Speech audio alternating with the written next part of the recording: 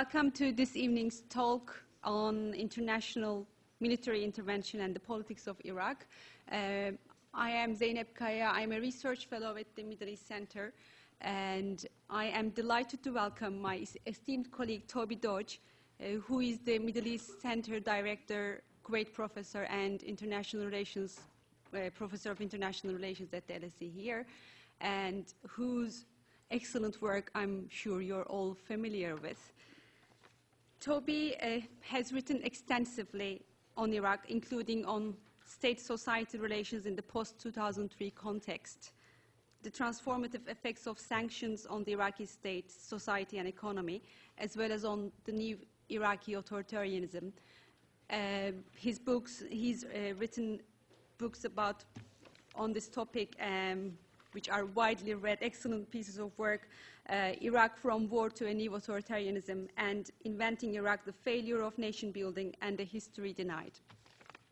So without further ado, I will pass the microphone on to Toby, but before that, could you please silence your phones, check your phones if they are not on the silence mode, and if you would like to tweet about the event, the hashtag is #LSE Iraq.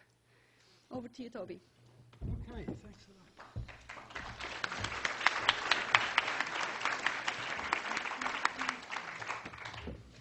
Right, thank you very much. It's a pleasure to be speaking at LSE as opposed to doing what Zeynep's doing is chairing. That's what I usually do. It's also a pleasure to be lecturing in the old theatre where I've given many undergraduate and postgraduate lectures. Hopefully this will be a bit shorter and possibly a bit livelier than those.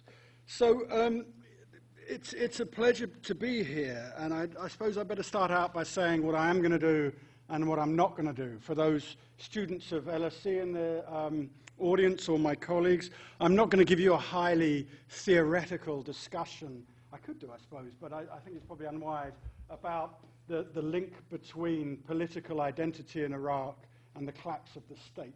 We could go to that in questions.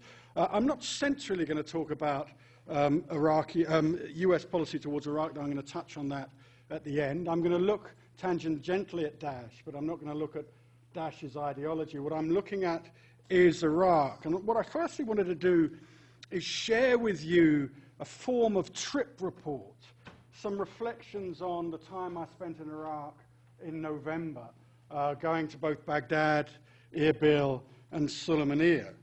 Now, what I want to do centrally, I think, in the lecture is detail the fall of Mosul, the country's second city to Daesh, or the Islamic State in the Iraq or Levant, take your name. And Mosul fell on the 10th of June 2014, and I think the case I want to make to you today is this was a huge watershed in Iraq's contemporary history. This is a major point, I suspect, depressingly, of non-return, but it was heralded, we could see it almost as the culmination of a series of structural problems that have haunted Iraq since regime change in 2003. So then I think we better go on and look at the escalating American air campaign against Daesh that was triggered in August 2014 and rolls on until today. Ramadi was taken at the end of last year, and people are celebrating this campaign as a great success. Unsurprisingly, I would beg to differ. However, of more importance, and what I've hinted at already, and so the fourth theme of tonight's lecture, is the politics in Iraq after the fall of Mosul. Since June 2014, Iraqi troops, in conjunction with much larger, much expanded militias, have made painfully slow progress in taking back a number of towns, Tikrit, Sinjar, Ramadi, back from Daesh. However, the rise of these militias and the politics that accompany them are indicative, I think, of Iraq as a profoundly weak state where sectarianly motivated militias run rampant, where criminality is spreading to points way beyond those parts of the country dominated by Daesh, down into Basra. Those oil companies operating in Basra is profoundly worried about how to protect those investments and their people, but also the people of Basra, the neglected, suppressed port city of Iraq, are now getting the backlash of what we could term militarization, of the ramifications of empowering these militias to fight against Daesh. So if Daesh is eventually defeated, and I think that's still clearly in there, but if it is defeated over the next few years, then I don't think this is necessarily a good news story. I think what I was repeatedly told when I was in Iraq in November is that the transformation of Iraq after the fall of Mosul means that the defeat of Daesh may actually see Iraq entering a new phase of its civil war. That the defeat of Daesh isn't a straightforward recipe for the stabilizing of Iraq. It may actually unleash the very forces that have been empowered to defeat it. Now, finally, I want to examine, I think, the question overhanging all of this, the question posed, I think, by every Iraqi, but by anyone who's spent any time looking at Iraq. Why is this state so weak? Why is Iraq still, over a decade after regime change, still dominated by violence justified in the name of religious division? Now, unsurprisingly, and this would be, I suspect, my penultimate point, all of this can be traced back to the aftermath of regime change in 2003 and the legacy of the US occupation.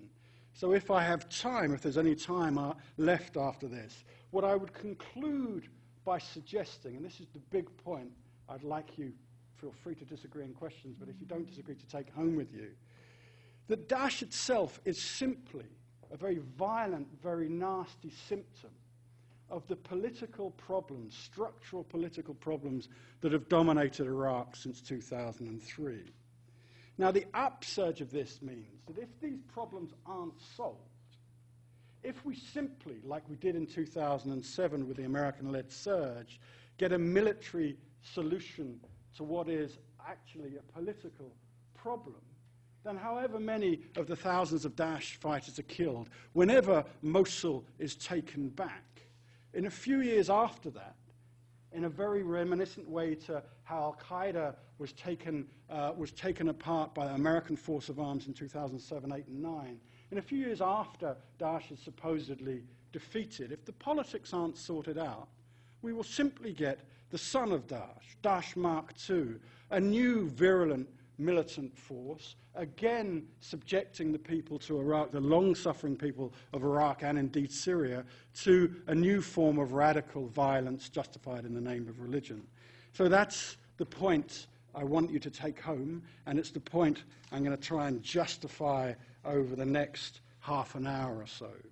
So the fall of Mosul in June 2014 was the high point in Daesh's leadership's bid to rebuild the organization after the US-led surge of 2007 and in the wake of American troop withdrawal from Iraq in December 2011.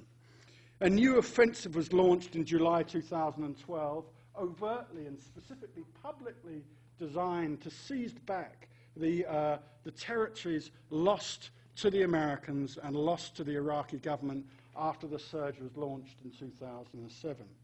From December 2012 to June 2014, the organization waged a campaign against the Iraqi army in the northwest of Iraq, using an estimated, these estimates are always very rough, 3,000 hardcore fighters to launch attacks against Tikrit and Ramadi. If you look closely enough, you'll be able to find Tikrit there and Ramadi down here. So finally seizing Mosul as the pinnacle of this campaign. Now, after taking Mosul, a shock in itself, the loss of Iraq's second or third city, depending after Baghdad and Mosul, depending on how you count the numbers. After taking Mosul, Daesh's forces swept southwards towards Baghdad, with their advance only being halted at Samarra, a little over 100 kilometers short of the capital. Now, for those of you who haven't been to Iraq recently, I think it's difficult to overstate the trauma-inducing fact of this run on Baghdad. Yes, it was stopped. Yes, Daesh has been pushed back. But the way that Daesh sells itself, the way that it uses almost a pornography of violence to scare its opponent, this idea of this fast-moving, almost uncontrollable force heading towards Baghdad still has huge ramifications for Iraqi politics and clearly, most importantly, for ordinary Iraqis. Now, after being stopped somewhat short of Baghdad, Daesh's forces turned southwards, when their advance was halted in August 2014, Daesh then very quickly, and of course this is indicative of their modus operandi before the air campaign started, pushed into Jebel Sinjar, a region of northwest Iraq, along the Syrian border dominated by the Yazidi minority, forcing 130,000 people to flee into Kurdish territory. Daesh then advanced towards the Kurdish regional capital, Erbil, overrunning Kurdish Peshmerga forces, I think, again, much to the shock of the Kurdish regional government's leadership and its own populations, and only being stopped on the outskirts of the city.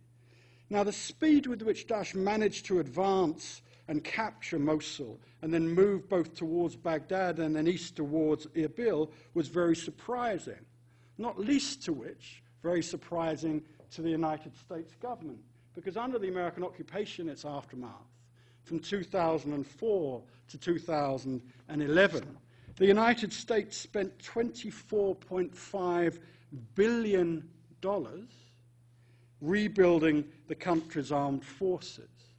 As a result, in January 2012, as this Daesh campaign gathered momentum, the Iraqi state employed nearly 1 million men, 1 million people under arms, 933,000, spread between the Ministry of Defense, the Ministry of Interior, and the Prime Minister's counter-terrorism force. The majority of this force, very expensively and carefully constructed after 2004 by the US, so over 7 years, collapsed in the face of Daesh's 2014 campaign. A little bit of detail here might help to envision this. The Iraqi Army's 1st Division lost 2 brigades fighting Daesh in Anbar in the run-up to the loss of Mosul. The 2nd Division fell apart as it fled Mosul itself in June 2014. What was left of the 1st Division then lost 2 more brigades in the aftermath of the Mosul rout. The 3rd, 6th and 9th Divisions of the Army fled ahead of Daesh's march on Sinjar and Erbil. Finally, the 4th Division was routed during Daesh's seizure of Tikrit in 2014, with a sizable number of its rank and file reported massacred in the city. Now, when I interviewed the current Minister of Defense in Baghdad in November, he estimated that 60 to 70% of the Iraqi armed forces had collapsed after June 2014. So what we're seeing now is an attempt to rebuild that force while it's actually fighting Daesh on the front line. Incredibly difficult, complex, and precarious thing to do. So it was Daesh's seizure of Sinjar and their move towards Erbil that triggered US intervention. And I think it's best we remember Obama was famed for the man who won in the primaries against Hillary Clinton and then won in the presidential elections against George Bush on the unambiguous promise that he would pull troops out of Iraq. So you can imagine this perfect storm of military collapse and Daesh advance was his worst nightmare. Finally, on the 8th of August 2014, President Obama authorized the use of American air power. He followed this up with, you've got to love the names they give this thing, Operation Inherent Resolve. I would gently suggest that the President is neither resolved to fight Daesh to the end or if that resolve is anything less than inherent. This is a multilateral coalition, undoubtedly funded, driven, managed by the United States. what what President Obama described in 2014 as a systematic campaign of airstrikes against the terrorists with the declared strategic objective of degrading and ultimately destroying Daesh. Parallel to the air campaign, rather less publicized and more controversially, I would suggest, US ground troops have been slowly increasing in Iraq. In September 2014, there were 12,000. By last week, Defense Secretary Ash Carter acknowledged that there was another 3,600 being sent this spring. In addition, Carter announced last month that there would be, quote, a specialized expeditionary targeting force of hundreds of Special Operations troops to be deployed to Iraq to fight Daesh. Now, you could argue, if you were the worrying type of person, if you doubted Obama's commitment not to getting involved, that what we see is this slow escalation of US commitment. The launch of the US-led air campaign against Daesh in August 2014 and its steady expansion through 2015 into 2016 clearly helped break the momentum of Daesh's advance and played a key role in ending the siege of the Syrian town of Kobani. The northwest town of Tikrit was taken on the 31st of March 2015 after a 29-day campaign that saw Iraqi forces heavily supported by American airstrikes and coalition intelligence. Now, if we look at the retaking of Tikrit on the 31st of March, what's interesting and what I would argue is very worrying is the fluid nature of the forces that retook that city.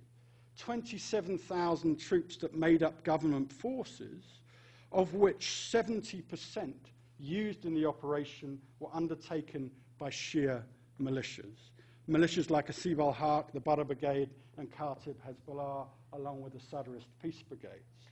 So they played a key role in taking the city and then occupied it for 4 months in the aftermath and actively blocked the return of Sunni refugees. In addition, a man whose name may or may not be familiar to you, Qasem Soleimani and Hadi al-Amri, played a central role in planning and executing the military campaign around Tikrit. For those of you who don't know, Qasem Soleimani, almost like the Kaiser Sose of Iranian foreign policy, is the head of the Quds Brigade of the Iranian Revolutionary Guard.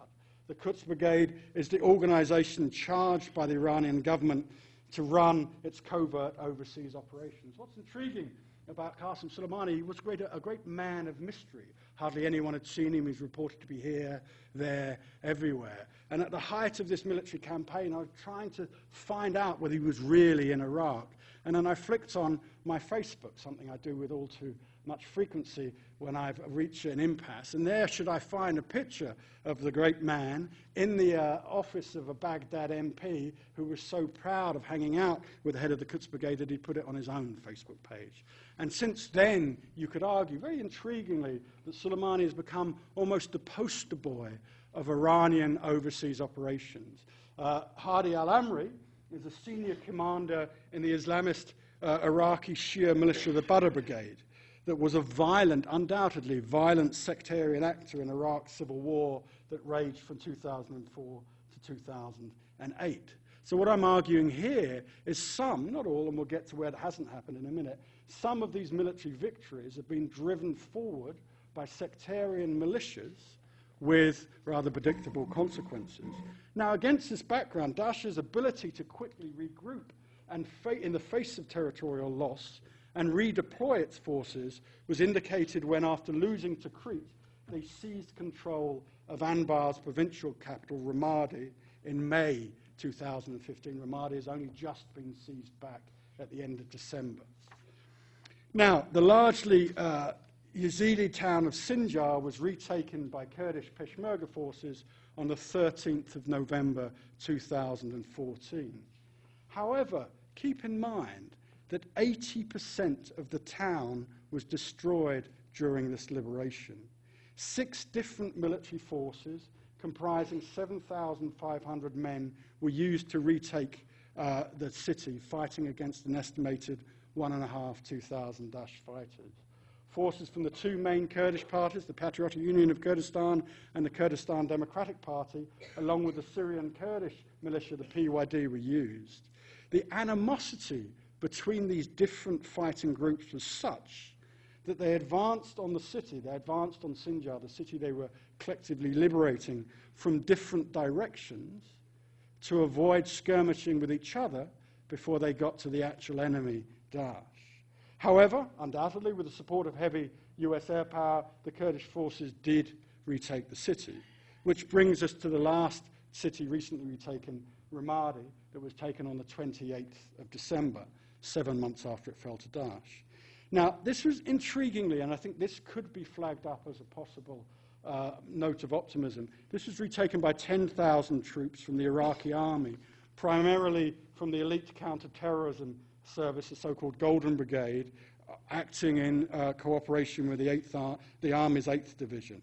So this is formal Iraqi forces with heavy US support fighting to retake the city at the end of a 7-month campaign. However, again, like Sinjar, the city itself was almost totally destroyed in attempts to retake it. And rebuilding it would take billions of dollars that Iraq, with this low oil price, clearly doesn't have. Now, any attempt to present the retaking of Ramadi as a decisive victory on the way to Daesh's total defeat faces a number of problems. Firstly, as I said, it took the Iraqi army 7 months to retake a city it already possessed in May and had lost. This means any sustainable attempt to take Mosul will be a year away, if not, I suspect, several years. Secondly, the destruction of the town and the mass population displacement involved in this victory raises profound questions about what the army would call hearts and minds. As the population are scattered out of the towns, as they become internally displaced people, as the Iraqi government hasn't got the money to rebuild their homes, what happens to them? What happens to the people who've been liberated from Daesh? I would argue the chances are, at the moment at least, they face another trauma, another period of insecurity, and they may, just may, become another source of instability. So the central point about the rise of Daesh is that it's a violent symptom of a set of much larger problems that have undermined the Iraqi state since it was reconstructed in the aftermath of regime change in March 2003. Although these problems, largely political, have their roots in the system that was built after the invasion, they have, if anything, accelerated because of the fall of Mosul. Now, again, if we're looking for positives, and it's a huge positive, one certain positive outcome of the fall of Mosul was that Nouri al-Maliki, Iraq's prime minister since 2006, was prevented from getting a third term as prime minister after the 2014 elections. He got the most popular votes of any individual prime minister, of any individual politician in those elections, but he was clearly blamed for the rising sectarian tensions and the weakness of the army that led to the fall of Mosul. Instead, he was replaced by a former resident of London, Haider Abadi. Dr. Haider Abadi has a PhD in electrical engineering, the so-called accidental prime minister, who comes from Maliki's own party, but was appointed to some extent because he wasn't Maliki. Now, Abadi is certainly a positive move forward for Iraqi politics. He has deliberately and publicly attempted to drop the authoritarian and overtly sectarian policies associated with Maliki's term as prime minister. He's also tried to launch an ambitious, possibly over-ambitious, anti-corruption campaign and to tame the worst excesses of the Iraqi system's sectarianism, and indeed set about purging the army of its most corrupt senior ranks who've been placed there because of their political links. Finally, Abadi, I think in his most potentially positive role, has attempted to decentralize the Iraqi state, pushing power down to the provinces. And his main vehicle for this was the formation of provincial national guards, locally raised provincial military forces. Why is this so important? Well, in theory, it's so important because it allows provincial governors to recruit local people to police their provinces. Now, one of the sad outcomes of the Iraqi civil war, 2004 to 2008, is that the majority of these provinces are now mono-religious or mono-ethnic. Kurds in provinces, Shias and Sunnis in provinces. What does this mean? Now, if you look at the provincial election results, it means with each election there's been a huge turnover of provincial governments. Because, to use an American phrase, you can vote the bums out because there's not a religious ideology to stop you. They haven't delivered electricity or clean running water, say, for example, in Basra. Vote them out, see if someone can do a better job. Now, that means that in giving the ability of the governorates to raise local forces, you're actually raising forces that aren't necessarily tainted by the sectarian politics that has dominated Baghdad. However, although starting off with a wave of optimism, although Hyderabad's opinion polls are still bearing up across Iraq, across the sectarian divide, though they've taken a drop, these reform initiatives, anti-corruption, anti-sectarianism, trying to build a national guard, have been consistently gutted, limited or voted down in Parliament. Because clearly they challenge the vested interests that have been empowered in the Baghdad Parliament since 2003, and we'll get back to that.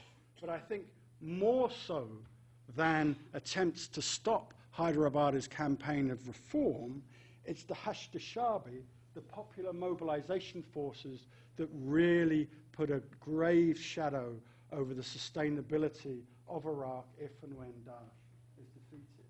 Now, with the collapse of the Iraqi armed forces in June 2014 and the dramatic advance of Daesh towards Baghdad afterwards, drastic measures were taken to defend the city, keeping in mind what I said about the undoubted and very real trauma this advance was causing. On the 13th of June 2014, recognizing the perilous nature of the situation, Iraq's most senior religious authority, Grand Ayatollah Ali al-Sistani, issued a fatwa, or religiously binding edict, calling on all able-bodied men to defend their country and their people and their holy places. 2 days later, the Iraqi government announced the formation of what it called the Popular Mobilization Forces, in Arabic, the Hashd Shabi, to act as an organization for managing the tens of thousands of young men who, following Sistani's fatwa, flocked to volunteer to join defense forces to defend Baghdad. Now, there's no doubt, on reading that fatwa, Sistani explicitly asked the volunteers to join Iraqi government forces, and the government itself, already a perilously weak government, moved quickly to set up the Hashd Shabi, the main beneficiary of this popular mobilization. However, in addition to that, and actually outflanking that and gaining an awful lot, were the Shia militias run and organized by the Shia Islamist parties. Militias like Hasib al-Haq, the Badr organization, or Khatib Hezbollah. They took center stage, arming and deploying these new recruits, moving them rapidly towards the front, and indeed, initially, at least, taking the credit for defending Baghdad and pushing Daesh backwards. Again, the senior Badr commander, Hadi al-Amri, became the public face of these forces, traveling around the front lines, appearing on telly night after night, dancing with troops, and celebrating victory after victory. Today, these militias, not controlled by government, primarily and motivated by sectarian ideology, are estimated to have between 60 and 100,000 men under arms. The Hashd also, because of their initial victories against Daesh, have more societal prestige and better and more reliable pay than the Iraqi army. There's strong evidence to suggest that what rank-and-file troops remain in the Iraqi army are vulnerable to defecting to the Hashd because they've got a better chance of getting paid, and they get more kudos for being in risk with the Hashd than they would the Iraqi army. Now, the problems of raising a primarily Shia force, mobilized through sectarian messaging and controlled by Shia militias, have become all too apparent. As the militias and the Hashd-e-Shaabi began to retake territory in Sunni-majority areas from Daesh, there have been repeated and sustained reports from Human Rights Watch, amongst others, of summary executions, human rights abuses, and deliberate attempts at religiously motivated depopulation. The result has been to raise profound doubts about the sustainability of these victories, and as they've been based on population transfers that have further increased resentment and alienation amongst the Sunni section of Iraq's population, they may actually make it easier for Daesh or son of Daesh to rejuvenate itself, to feed off the resentment of the community that originally gave them their momentum.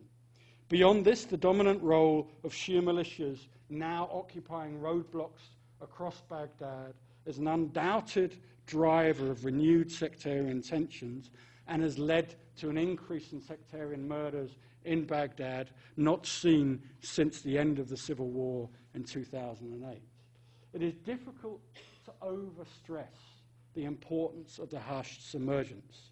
Against the background of the collapse of the Iraqi army and the threat posed by Daesh, the Hashd have become the most ideologically and organizationally coherent force in Iraqi politics today.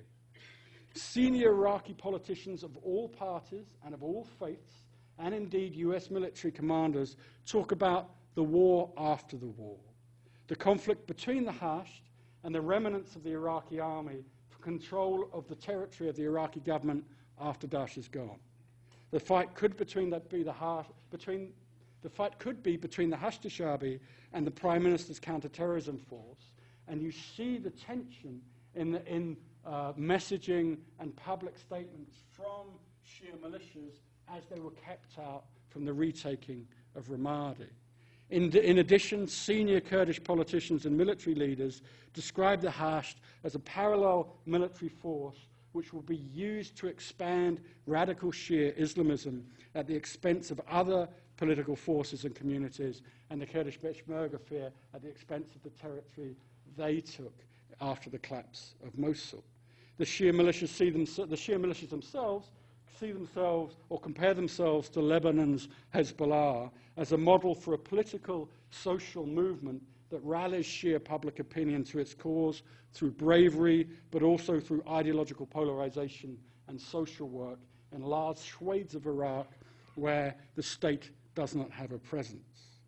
There is little doubt that this force of radical Shia Islamism is drowning out moderate Shia public opinion. It dominates news broadcasts. It clearly has accrued legitimacy in the fight against Daesh, and it's playing on a sense of unease, if not unpopularity, of the resident, what would be called the Green Zone elite that's dominated Iraqi politics since 2003. It is also clear that this force is overtly aligned with Iran's Revolutionary Guard, with Revolutionary Guard generals taking an overt role. Qasem Soleimani is the example of that in the fight against Daesh, but also in rallying and deploying these informal forces. An example of where this may go, I'm worried about time, but I'll touch on it briefly, is the northern town of Tuzkamatu. This is an example of what could happen after Daesh has been driven out. Now, Tuzkamatu is in a mixed area in eastern Salahuddin province. I found it on the map earlier. I was guaranteed it was here. There you go. So it's up here.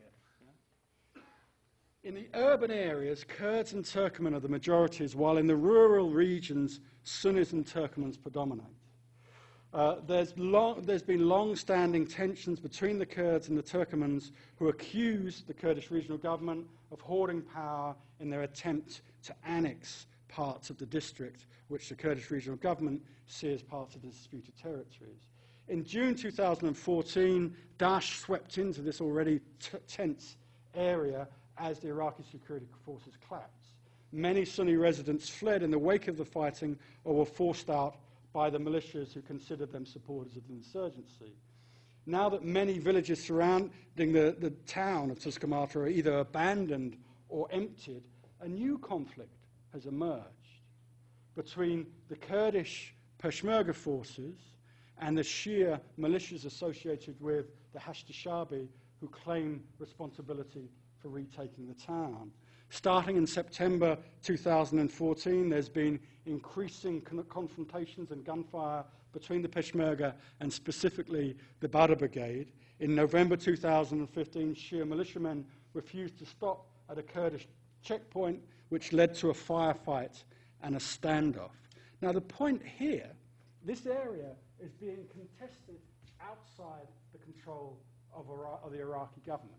This is straightforwardly force of arms, with both sides contesting an area. Now, the argument is this area may not, in and of itself, be of any strategic importance, but just above it are the oil fields and the very significant town of Kirkuk that the Kurdish regional forces took in June 2014 and want to hold. So if you were looking for a trigger line, a conflict zone that could indicate where Iraqi politics are going, i.e. back into civil war after Daesh was defeated, Tuzkamatu would be a good place to look. Now, that's, as far as I can see, where Iraqi politics stands today.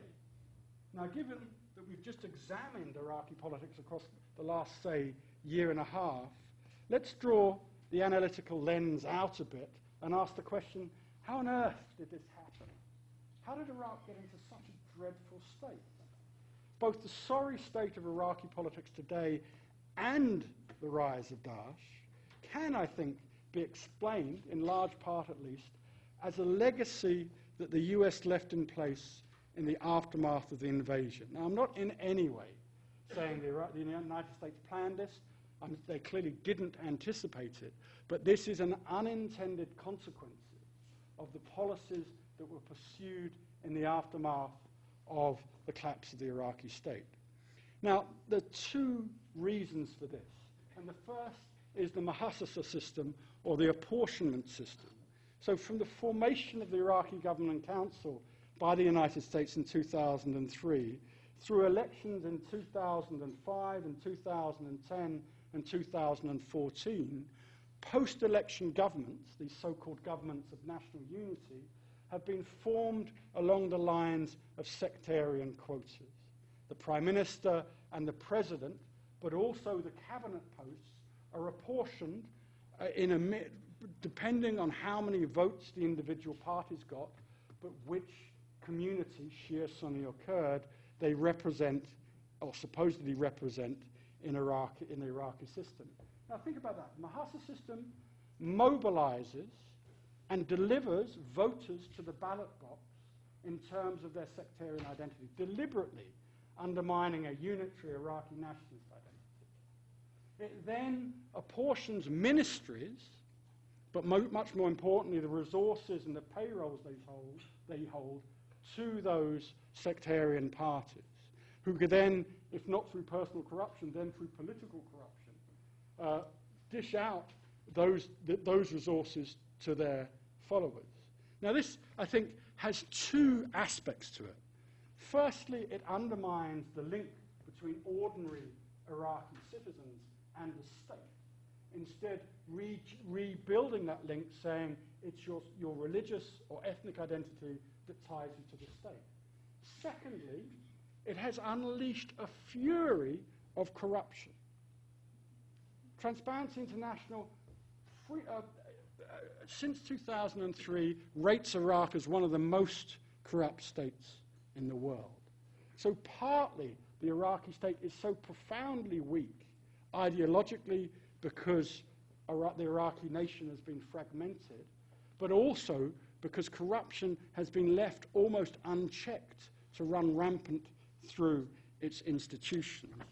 But, thirdly, and possibly even more importantly, there is something placed at the heart of this Mahasisha system called an elite bargain. Now, let me check. Dr. Stefan Lindemann, who's no longer working at LSE, but when he did work at LSE for something called the Crisis Research Center, he wrote a really good paper that has clearly influenced my own understanding of Iraq, though it was actually on African politics, about exclusive elite bargains. So those of you who study conflict resolution know what an elite bargain it is. It's trying to bring communal elites who represent sections of society into government, tie them together in a bargain, give them some stake in the status quo and peace, and then run the resources of the state through that bargain. However, Lindemann identified something called an exclusive elite bargain, which only brings a certain number of those elites into government and excludes others, thus creating resentment. The argument here is that the post-2003 political settlement was an exclusive elite bargain. From de-Baathification onwards, it deliberately gave a minimal or marginal role to political parties seeking to represent the Sunni section of society. So under this elite bargain, the Iraqi Islamic Party, then Tawafaq, the Iraqi Accord, and then Ayad Alawi's Iraqiyya bloc were meant to deliver the Sunni section of the electorate into the cabinet, but in a minor role, and therefore the Iraqi population saw themselves excluded from politics, persecuted by the Iraqi state in the name of de-Baathification or anti-Islamist radicalism, and therefore a small section of them became prime recruits for Daesh's campaign. Now, in the last couple of minutes that I've got, let me bring out the lens even further to look at two issues. The first big issue, which hopefully I've made clear, you can disagree with, but this is the central thesis of the talk, that however successful the United States air campaign in Syria, but specifically in Iraq, is in killing Daesh militants, and however successful this rather ragtag force of what's left of the Iraqi army and the militias are moving up towards Mosul, unless, if and until this political problem, the marginalization, the Mahasisha system, the corruption dominant at the heart of the system built, reconstructed by the Americans after 2003, if that isn't sorted, then this system will again and again give rise to alienation, give rise to powerful, violent forces that recruit people who have nothing left at stake in Iraq. And my final thought, given that peace talks, United Nations overseeing peace talks, are moving forward in Syria, this was the mother of all international interventions, 2003 and its aftermath, clearly driven by the United States. But what the United States couldn't do, with all the billions of dollars it invested, not only is build a sustainable army, but build a sustainable political settlement. There are profound lessons for the peace negotiations going on over Syria at the moment, but also what we can hope for and what we can't hope for any extended international intervention beyond Iraq. Thank you very much.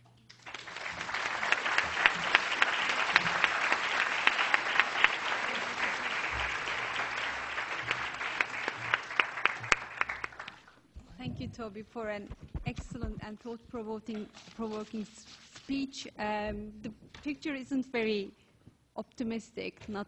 We have a very bleak picture, but hopefully during the comments some positive things will come up and some roadmaps to how things can be improved. So I'm going to open the questions. Please keep your questions as brief as possible. And I just want to remind you again the hashtag for tweeting, hashtag LSE Iraq. Before you ask the questions, please introduce yourselves. And there's a microphone roaming, so please wait for the microphone before asking your question so that the question is recorded effectively. Okay. There's a lady here. Okay. Let's start there. I'll come to you. Thank you. Ali Bahajub, North-South Publications. One of the most profound impact that dismantled the state of Iraq, in fact, was the dismantling the security forces and the army. And once you do that, you have chaos, which is what happened following the invasion of Iraq. You have been to Iraq recently, and one of the nucleus force of Daesh is apparently the previous Iraqi soldiers and officers, and they're the ones who actually lead the pack, as it were. And because when they were disbanded, they took their armaments with them, and that's what they are using at the moment. Have you had any confirmations of that? Thank you. Okay, thanks. That's a great question. And the answer is yes and no. So let me run at it in different ways. Clearly, I think current estimates are difficult to know because so many of the senior leadership are getting killed so often. But current estimates say the mid to senior ranking leadership of Daesh are about 75% Iraqi, and a great majority of those are from the mid-ranks of Saddam's old army, its intelligence services, whatever. So you're exactly right on that point. The reason I'm a little bit uneasy is that some, not all of, I think there's an excellent piece in Frankfurter Allgemeinen, but other reports on this simply suggest somehow that Daesh, and I know you're not suggesting that, but Daesh is Baathism rebooted, or some kind of Saddamist stalking horse. And it suits some platforms for that. That, as you know, is clearly rubbish. What happened, the collapse of the Iraqi army in 2003 in face of the advancing American army was almost complete, as was the collapse of the Iraqi state with the looting afterwards. And then those forces, those collapsed, beaten forces, scattered back to their homes and houses and waited there. In 2003, I know this is a fact, because in 2003, in May 2003, I carried out a series of interviews with senior Iraqi figures in a suburb of Baghdad, then called Ghazaliya. And they were waiting. They were defeated. They didn't know what was going to happen. Now, the point, you're quite right, of disbanding the army and de-Baathification was to give them no stake in the future. And then they rallied and mobilized in a fractured, disorganized way, 2003, 2005, the original insurgency. And that mobilization, as we've seen in Syria, I suspect, became increasingly Islamified, became radical, but got its coherence through sectarian ideology. And that leads us into the creation of Al-Qaeda in Iraq and then the creation of Daesh's forerunner in 2006. So clearly, when those that joined Daesh, they didn't bring their weapons with them. They brought them something much more valuable, the skill set they've been given in the authoritarian and repressive organization that Saddam had built. So in that sense, you're right, but I'm just a bit uneasy in overstating that case. Hi. My name is Janan. I'm from University of Bath. I'm very pleased to see you because I quoted you many times, one of my important... I have two questions. What I understood from you is that you think even if the phase of Daesh finished, there will be or would be conflict between Hashd al-Sha'bi and the Iraqi army. And I wonder why, because I believe the Hashd al-Sha'bi are formed by political parties who are already in power. They are represented in parliament and in government. So why should be a conflict later on? My first question. My second question is, you mentioned Muhassasa as a big issue. Who you think the forces that could participate in ending Muhassasa, and do you think the demonstrations now in Iraq, taking place since July, could have any impact in pushing against Muhassasa? Thank you very much. About 4 questions there, I think. So let's take one more question, and brief questions, brief answers, so that we can fit as many questions as possible. I see a gentleman there. Just by you, Sandra.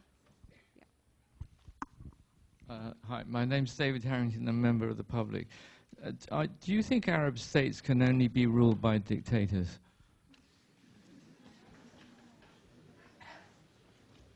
Okay. Yeah. Okay. Some excellent questions. And the first one, I think, is right on the nail. So, broadly, people like Hadi al-Amri are in hugely important positions. Qais Khazali less so. These are the leaders of the main Shia militias. Why would they? What would they fight over? They're running Iraq anyway. I don't think that's true. If you look at Hadi al-Amri's letter to the Prime Minister not so long ago, it was scolding him. It was telling him off, and underneath there was an implicit threat. If you don't do what we want you to do, then we'll come and get you. Now that, I think, shows Hadi al-Amri's political ambition, very much the man about town in Baghdad, styling himself as a man who's moved beyond his origins in militias. But it also shows that there still is a tension. And the big arguments about who was going to retake Ramadi, and the overt anger by the Hashd and the militias behind it, saying, no, we want to do that. And then the Prime Minister and a section of the political elite manoeuvring in the counterterrorism force, I think shows there still is a tension there. Now, it depends where all this goes. If Ramadi is a move forwards and shows a growing coherence of the Iraqi state, it shows also a growing coherence of a more moderate approach to Iraqi politics compared to people like Qais Khazali, then you can see the trend moving in a different way. And you can imagine at the height of the Iraqi civil war, 2006, as you remember, there was an intra-Shia civil war between the Sadrists and the Badr Brigade that reached a crescendo, if I seem to remember, in Karbala or Najaf. And then Sadr stepped back because we can speculate why, because I suspect he realized he didn't have the majority of what would now call Shia public opinion on his side. So there is a battle, I think, I would argue strongly, going on within the Shia section of the Iraqi population and between the government and the Hashd al-Sha'bi. And to be frank, and this gets on to your next question, the government haven't got much to fight with in terms of hearts and mind. That from 2003, the government has singularly failed to deliver to the Iraqi population. And this is indeed what these demonstrations are about since July, and what triggers these demonstrations every summer since 2003 almost, when the Iraqi population, long suffering, have to put up with intermittent or non-existent electricity, have to put up with poor running water in incredible heat, and they turn around and they say, what on earth is this government doing? And they used to say, what on earth is this government doing sitting on so much oil wealth? That oil wealth is now gone because of the price of oil. Now, does that mobilization lead to a new political force? And I think you and I have certainly looked and wanted and waited. Well, I've wanted normatively and waited to see, and that political force hasn't come. And the question is why? And I suspect in the aftermath or in the shadow of a civil war that's been heavily justified in terms of sectarian ideology, it is very difficult, though not impossible, to mobilize across that sectarian divide, a sectarian divide that's been institutionalized and exacerbated, but also been traumatized by the rise of Daesh and its move towards Baghdad. So those trying to build national politics are struggling against, at the moment, both structural and societal forces. I don't say it won't happen, and I think every time, every summer in the aftermath, as people mobilize in Baghdad, you see the possibilities.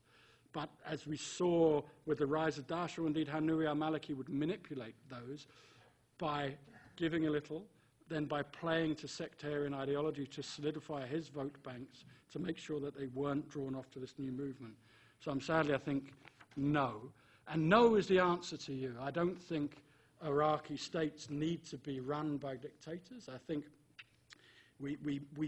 there's a lot of very negative and pessimistic reporting about the Arab Spring, but what we saw in the Arab Spring was largely young people laying their lives on the line for what? What were they demanding? Citizenship and democracy, transparency, rule governed and democracy. And I think that shows those huge popular movements that there is, remains and will continue to be demands for what all of us would demand in that situation: representation, rule of law, transparency. But building towards a democracy, as what would we call them, democratic imperialists like Paul Wolfowitz found out in Iraq after 2003, is very, very difficult, especially if you're pushing that democracy by force of arms and the Marine Corps. So I think this is a largely indigenous process, as we saw with the Arab Spring. It's for courageous Arabs with our backing, with our huge support, to mobilize against the authoritarian governments. And I think slowly they will succeed as the upsurge in Arab Spring indicates that they want to, and there's a popular backing for so. Okay, thank you. Okay, any more questions? The gentleman with the white shirt. And let's take one question from upstairs. Yeah, the gentleman with glasses. Hi, Mustafa Masood, documentary maker. Just a question in regards to the Shia paramilitary forces or militias.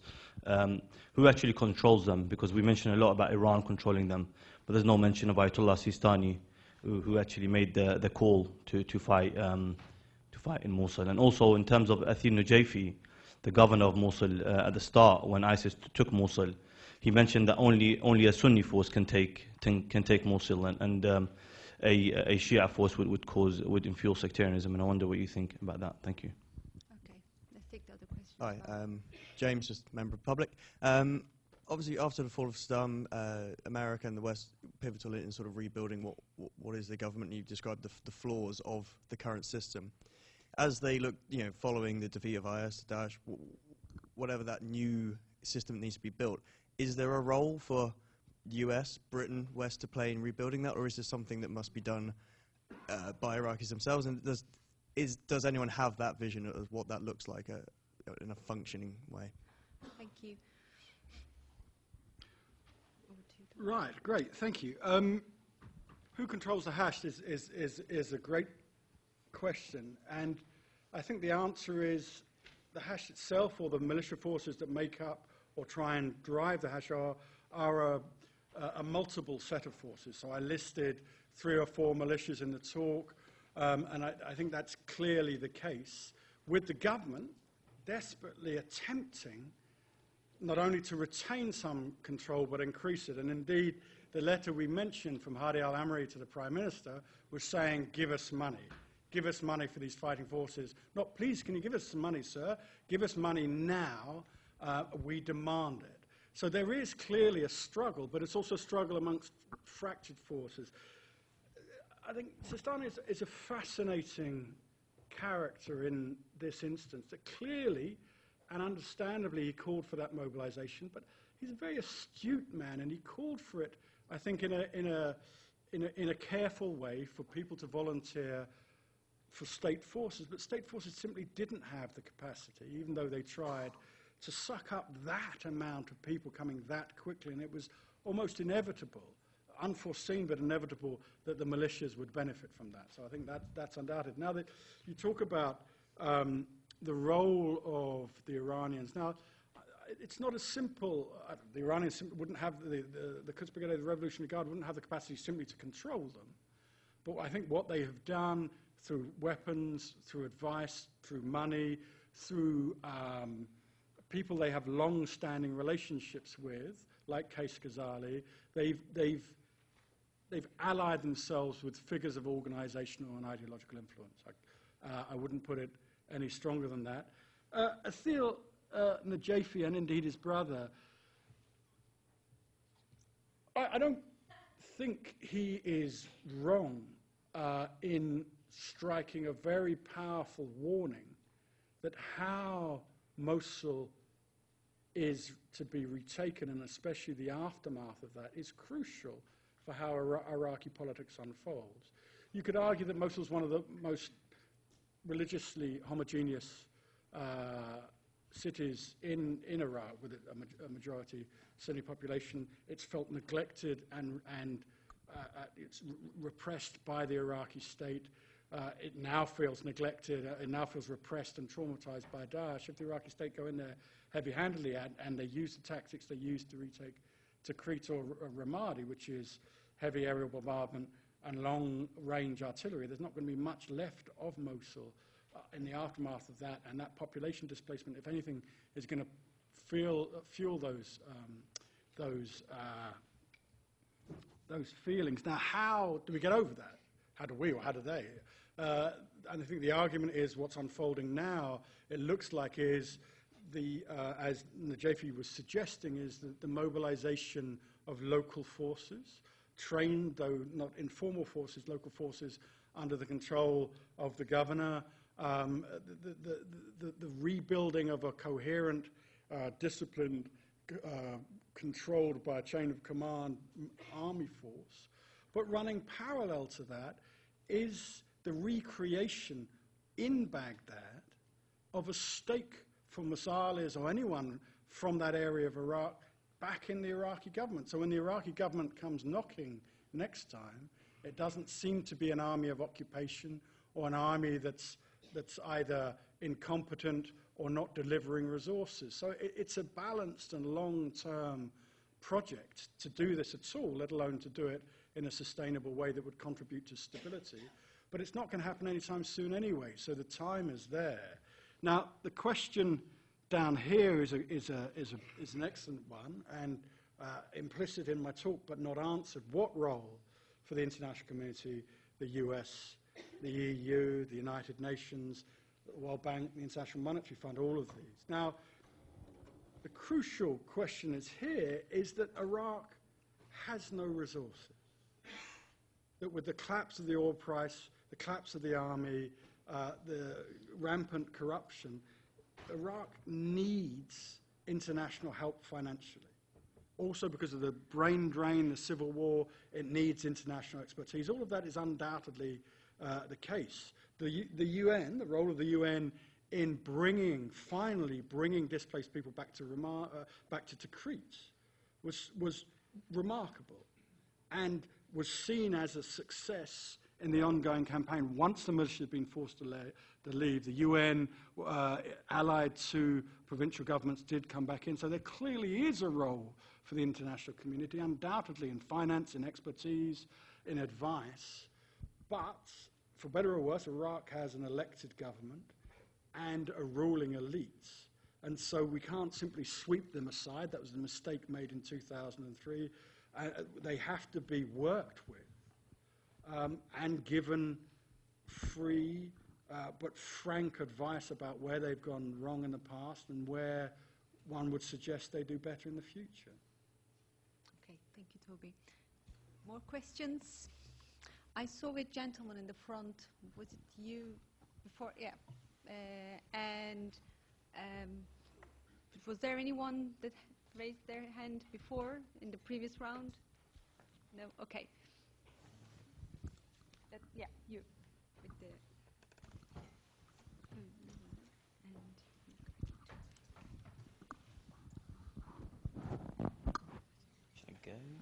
Hi, Ollie Dixon, member of the public. I was wondering if you could touch upon where you see the influence of Saudi Arabia and the rest, or broadly the Gulf states, on the sectarian and structural politics of Iraq. And I suppose more importantly, how you think that might change in a situation where Daesh is defeated. Okay, thank you. Yeah, I was just wondering if you think there's a peaceful and sustainable solution within the existing borders of the states of Syria and Iraq. Okay, thank you. And let's take one more question. That lady upstairs is the long way.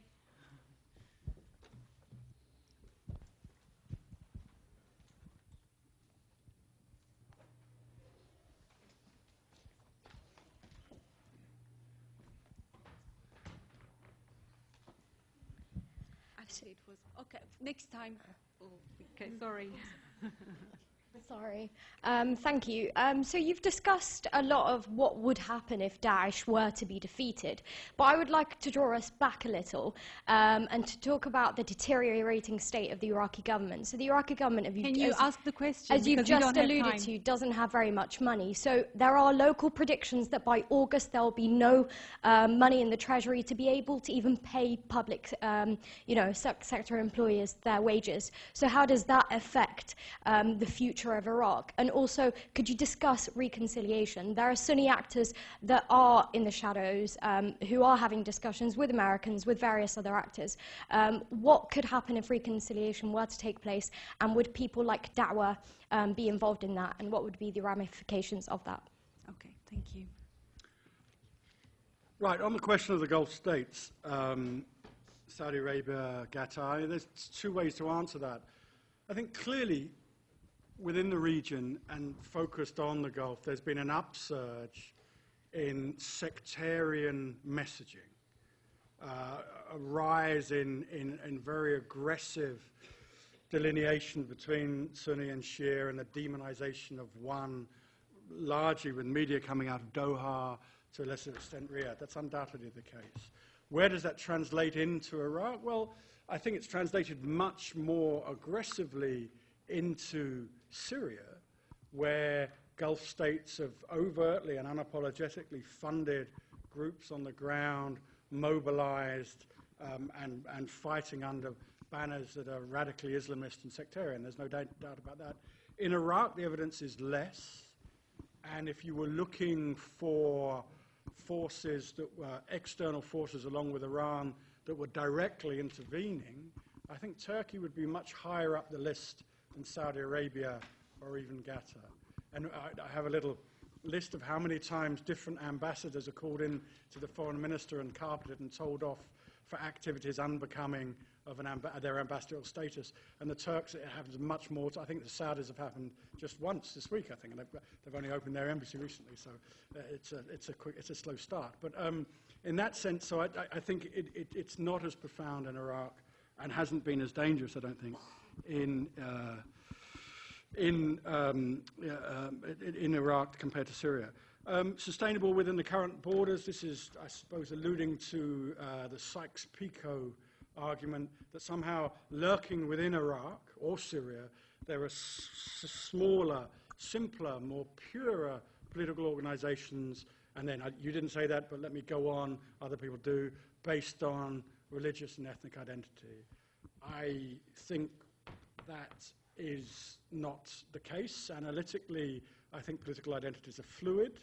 I don't see, as I was saying, the provincial government in Basra being any more efficient because it's dominated by Shia actors. I do see them being voted out more, but that's not making them more effective yet.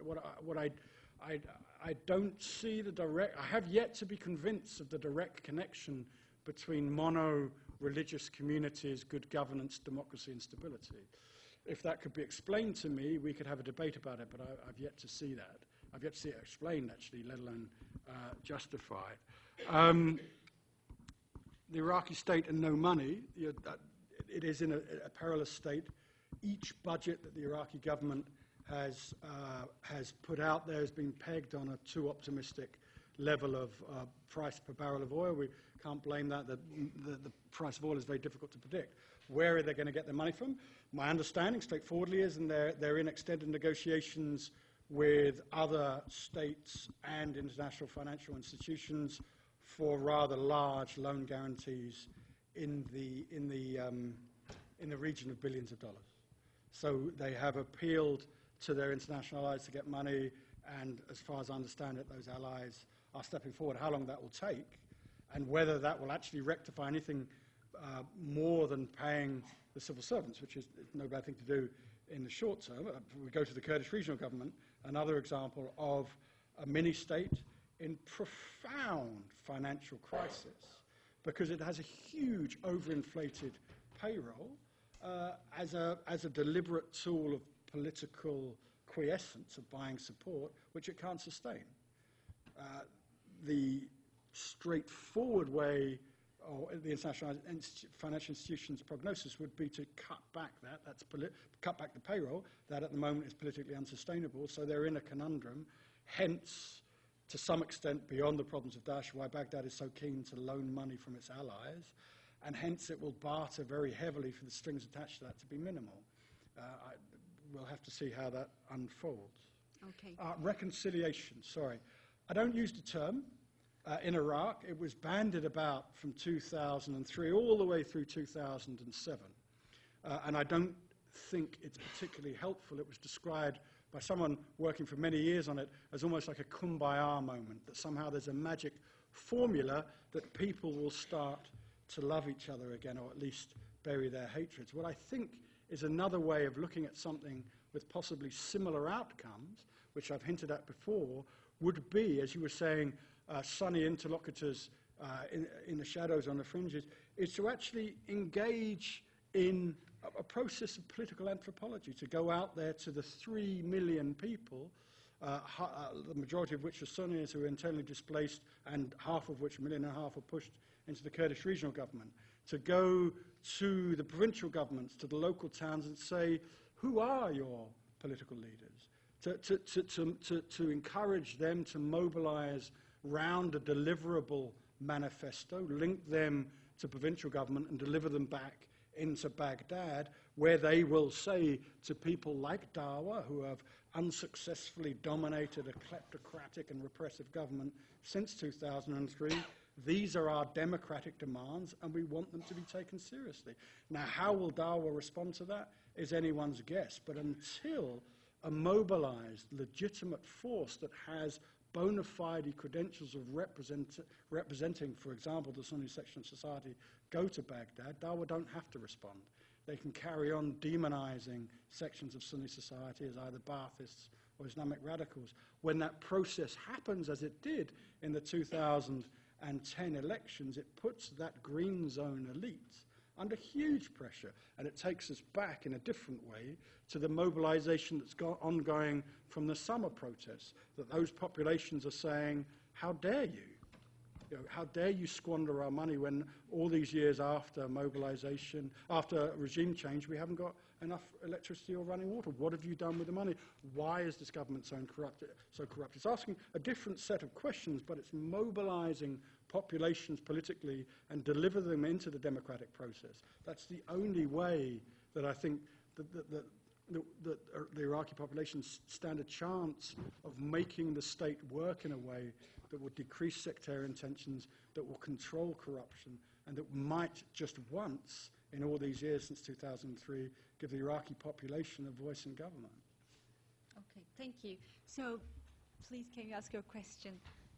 Hi, Bianca Beam. I'm a former student. You touched on this briefly, but I just wanted you to elaborate a bit. If you could speak about the impact of the fall of oil prices on Kurdish revenue sharing programs in the north, and how this will affect financing of both the state and Daesh. Essentially, how do you anticipate the drop in oil prices to affect political and regional actors?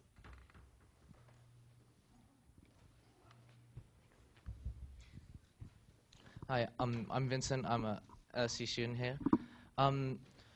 So my question is it too simplistic to say that groups like Daesh and future groups like Daesh would not exist if the state and the political system is rebuilt?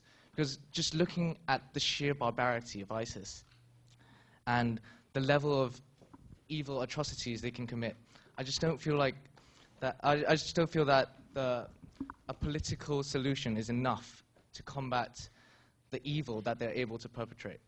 Okay. And the gentleman in the back, white shirt.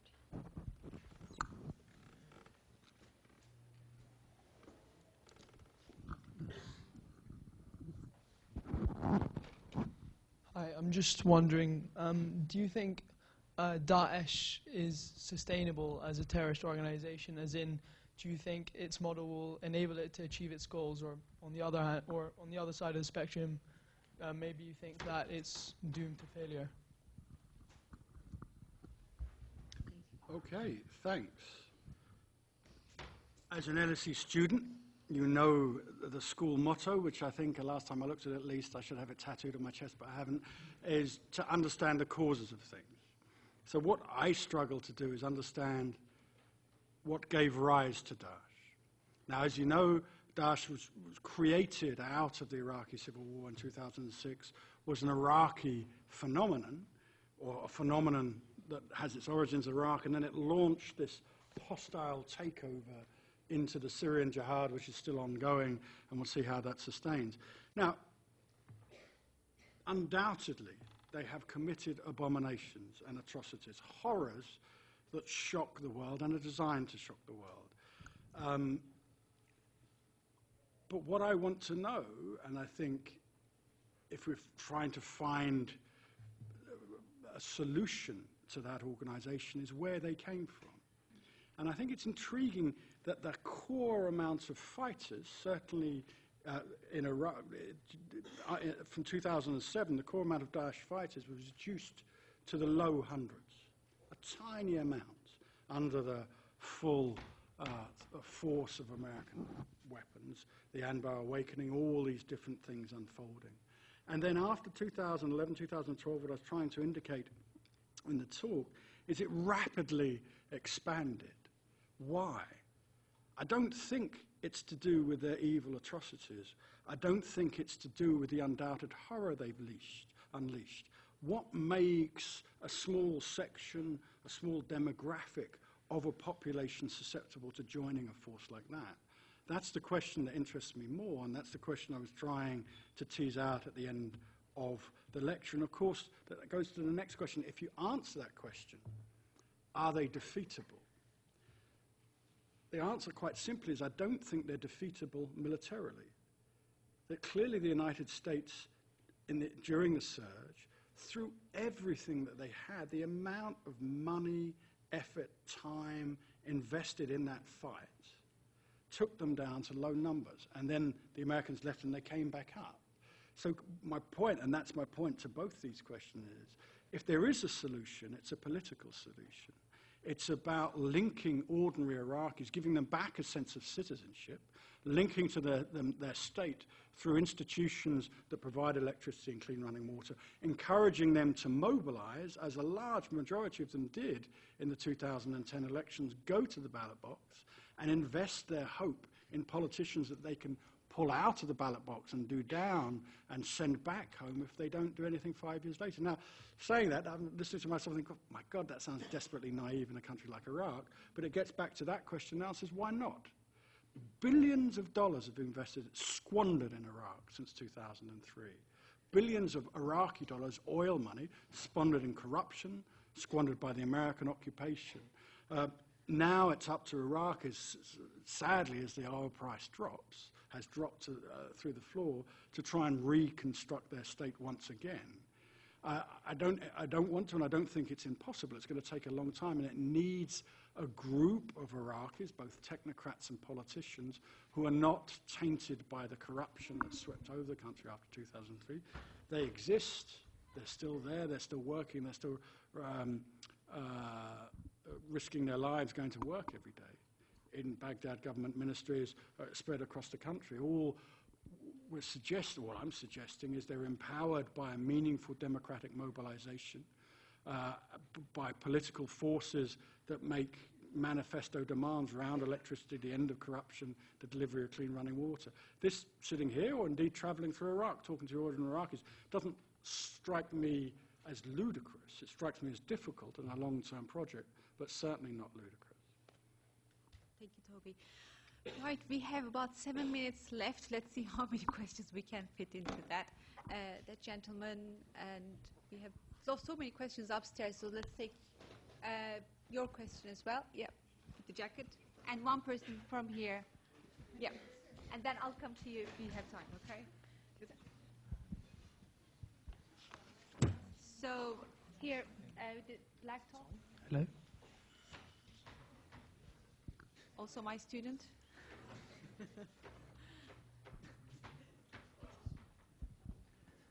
So, hello, my name is Cam, I'm a civil servant. I might be missing a point here. We know that Daesh dominate the airwaves and the region. But where does that leave Al Qaeda? I mean, are the two groups distinct? Are they the same? Why have they not colluded to bring down the government? It's just something that I'm interested in. Thank you. Hi, I'm Elisa, a first-year student at LSE. Retired Army General David Petraeus directly attributes the rise of ISIS to a military void to a void created by U.S. military forces. Do you think that claim has any merit? Okay. I'll keep it brief. Do you envisage in the next year or two that Iraqi Kurdistan will unilaterally declare independence, given how much of this debate has focused on the weakness of the Iraqi state? Would it not be too good of an opportunity to miss? Great, thank you. Yeah, okay, great. Al-Qaeda and Daesh, how do we understand them and what is their relationship and what's left of Al-Qaeda, I think? I would, if you were theorizing or you're describing general analytically, I would say that Daesh evolved from Al-Qaeda. I think if you look at its ideology, it's harsh, it's much more sectarian, much more narrow, much more focused, much more extreme than even Al-Qaeda. And its jurisprudence, its interaction with Islam, I think is much thinner. It's a much less developed ideological force. It has much less interaction with actually the tenets of Islam, I would argue. But it's been incredibly successful. Now, you could say there's nothing succeeds like success. It's been driven forward by its momentum in Iraq, by exploiting the civil war in Syria. But then how do you explain it globalizing that franchise? That's beyond simply the alumni of the struggle in Syria and Iraq. There's something else going on, that people are recognizing this new evolution of radical Islamism, recognizing its harshness, but also on certain levels, its appeal to a small demographic. So I think Al-Qaeda, Daesh has moved beyond Iraq, and it's marketed its own understanding beyond that. I think that's both important and worrying, and it's left certain Al-Qaeda franchises, Al-Qaeda in the Arabian Peninsula, for example, in Yemen, still with capacity. The fight hasn't been lost. But you see in Syria, in the civil war in Syria, for example, them clearly competing and refusing to merge and fighting each other. So these two different, distinct franchises have problems with each other and haven't, whoever the questioner is, haven't banded together because of those questions. And I just disagree with that. It's easy to do with David Petraeus, the military void. And I disagree for reasons I think I tried to explain in my lecture. That if you look at what the surge did, or indeed what the surge allegedly Mark II in Afghanistan did and didn't do, I think the American military, with all its technology, its capacity, its secret intelligence, very good at killing people, very good at identifying and killing people. What it's very bad at doing, this is the civilian surge, never arrived at rebuilding things. And it's very bad at kind of implementing a political strategy to make its military gains sustainable. So there is a myth that Obama lost Iraq. Who lost Iraq? Oh, Obama did. Firstly, what's a polite word? That is an unsustainable argument because the timetable upon which the American troops withdrew was one negotiated by George Bush at the end of his presidency.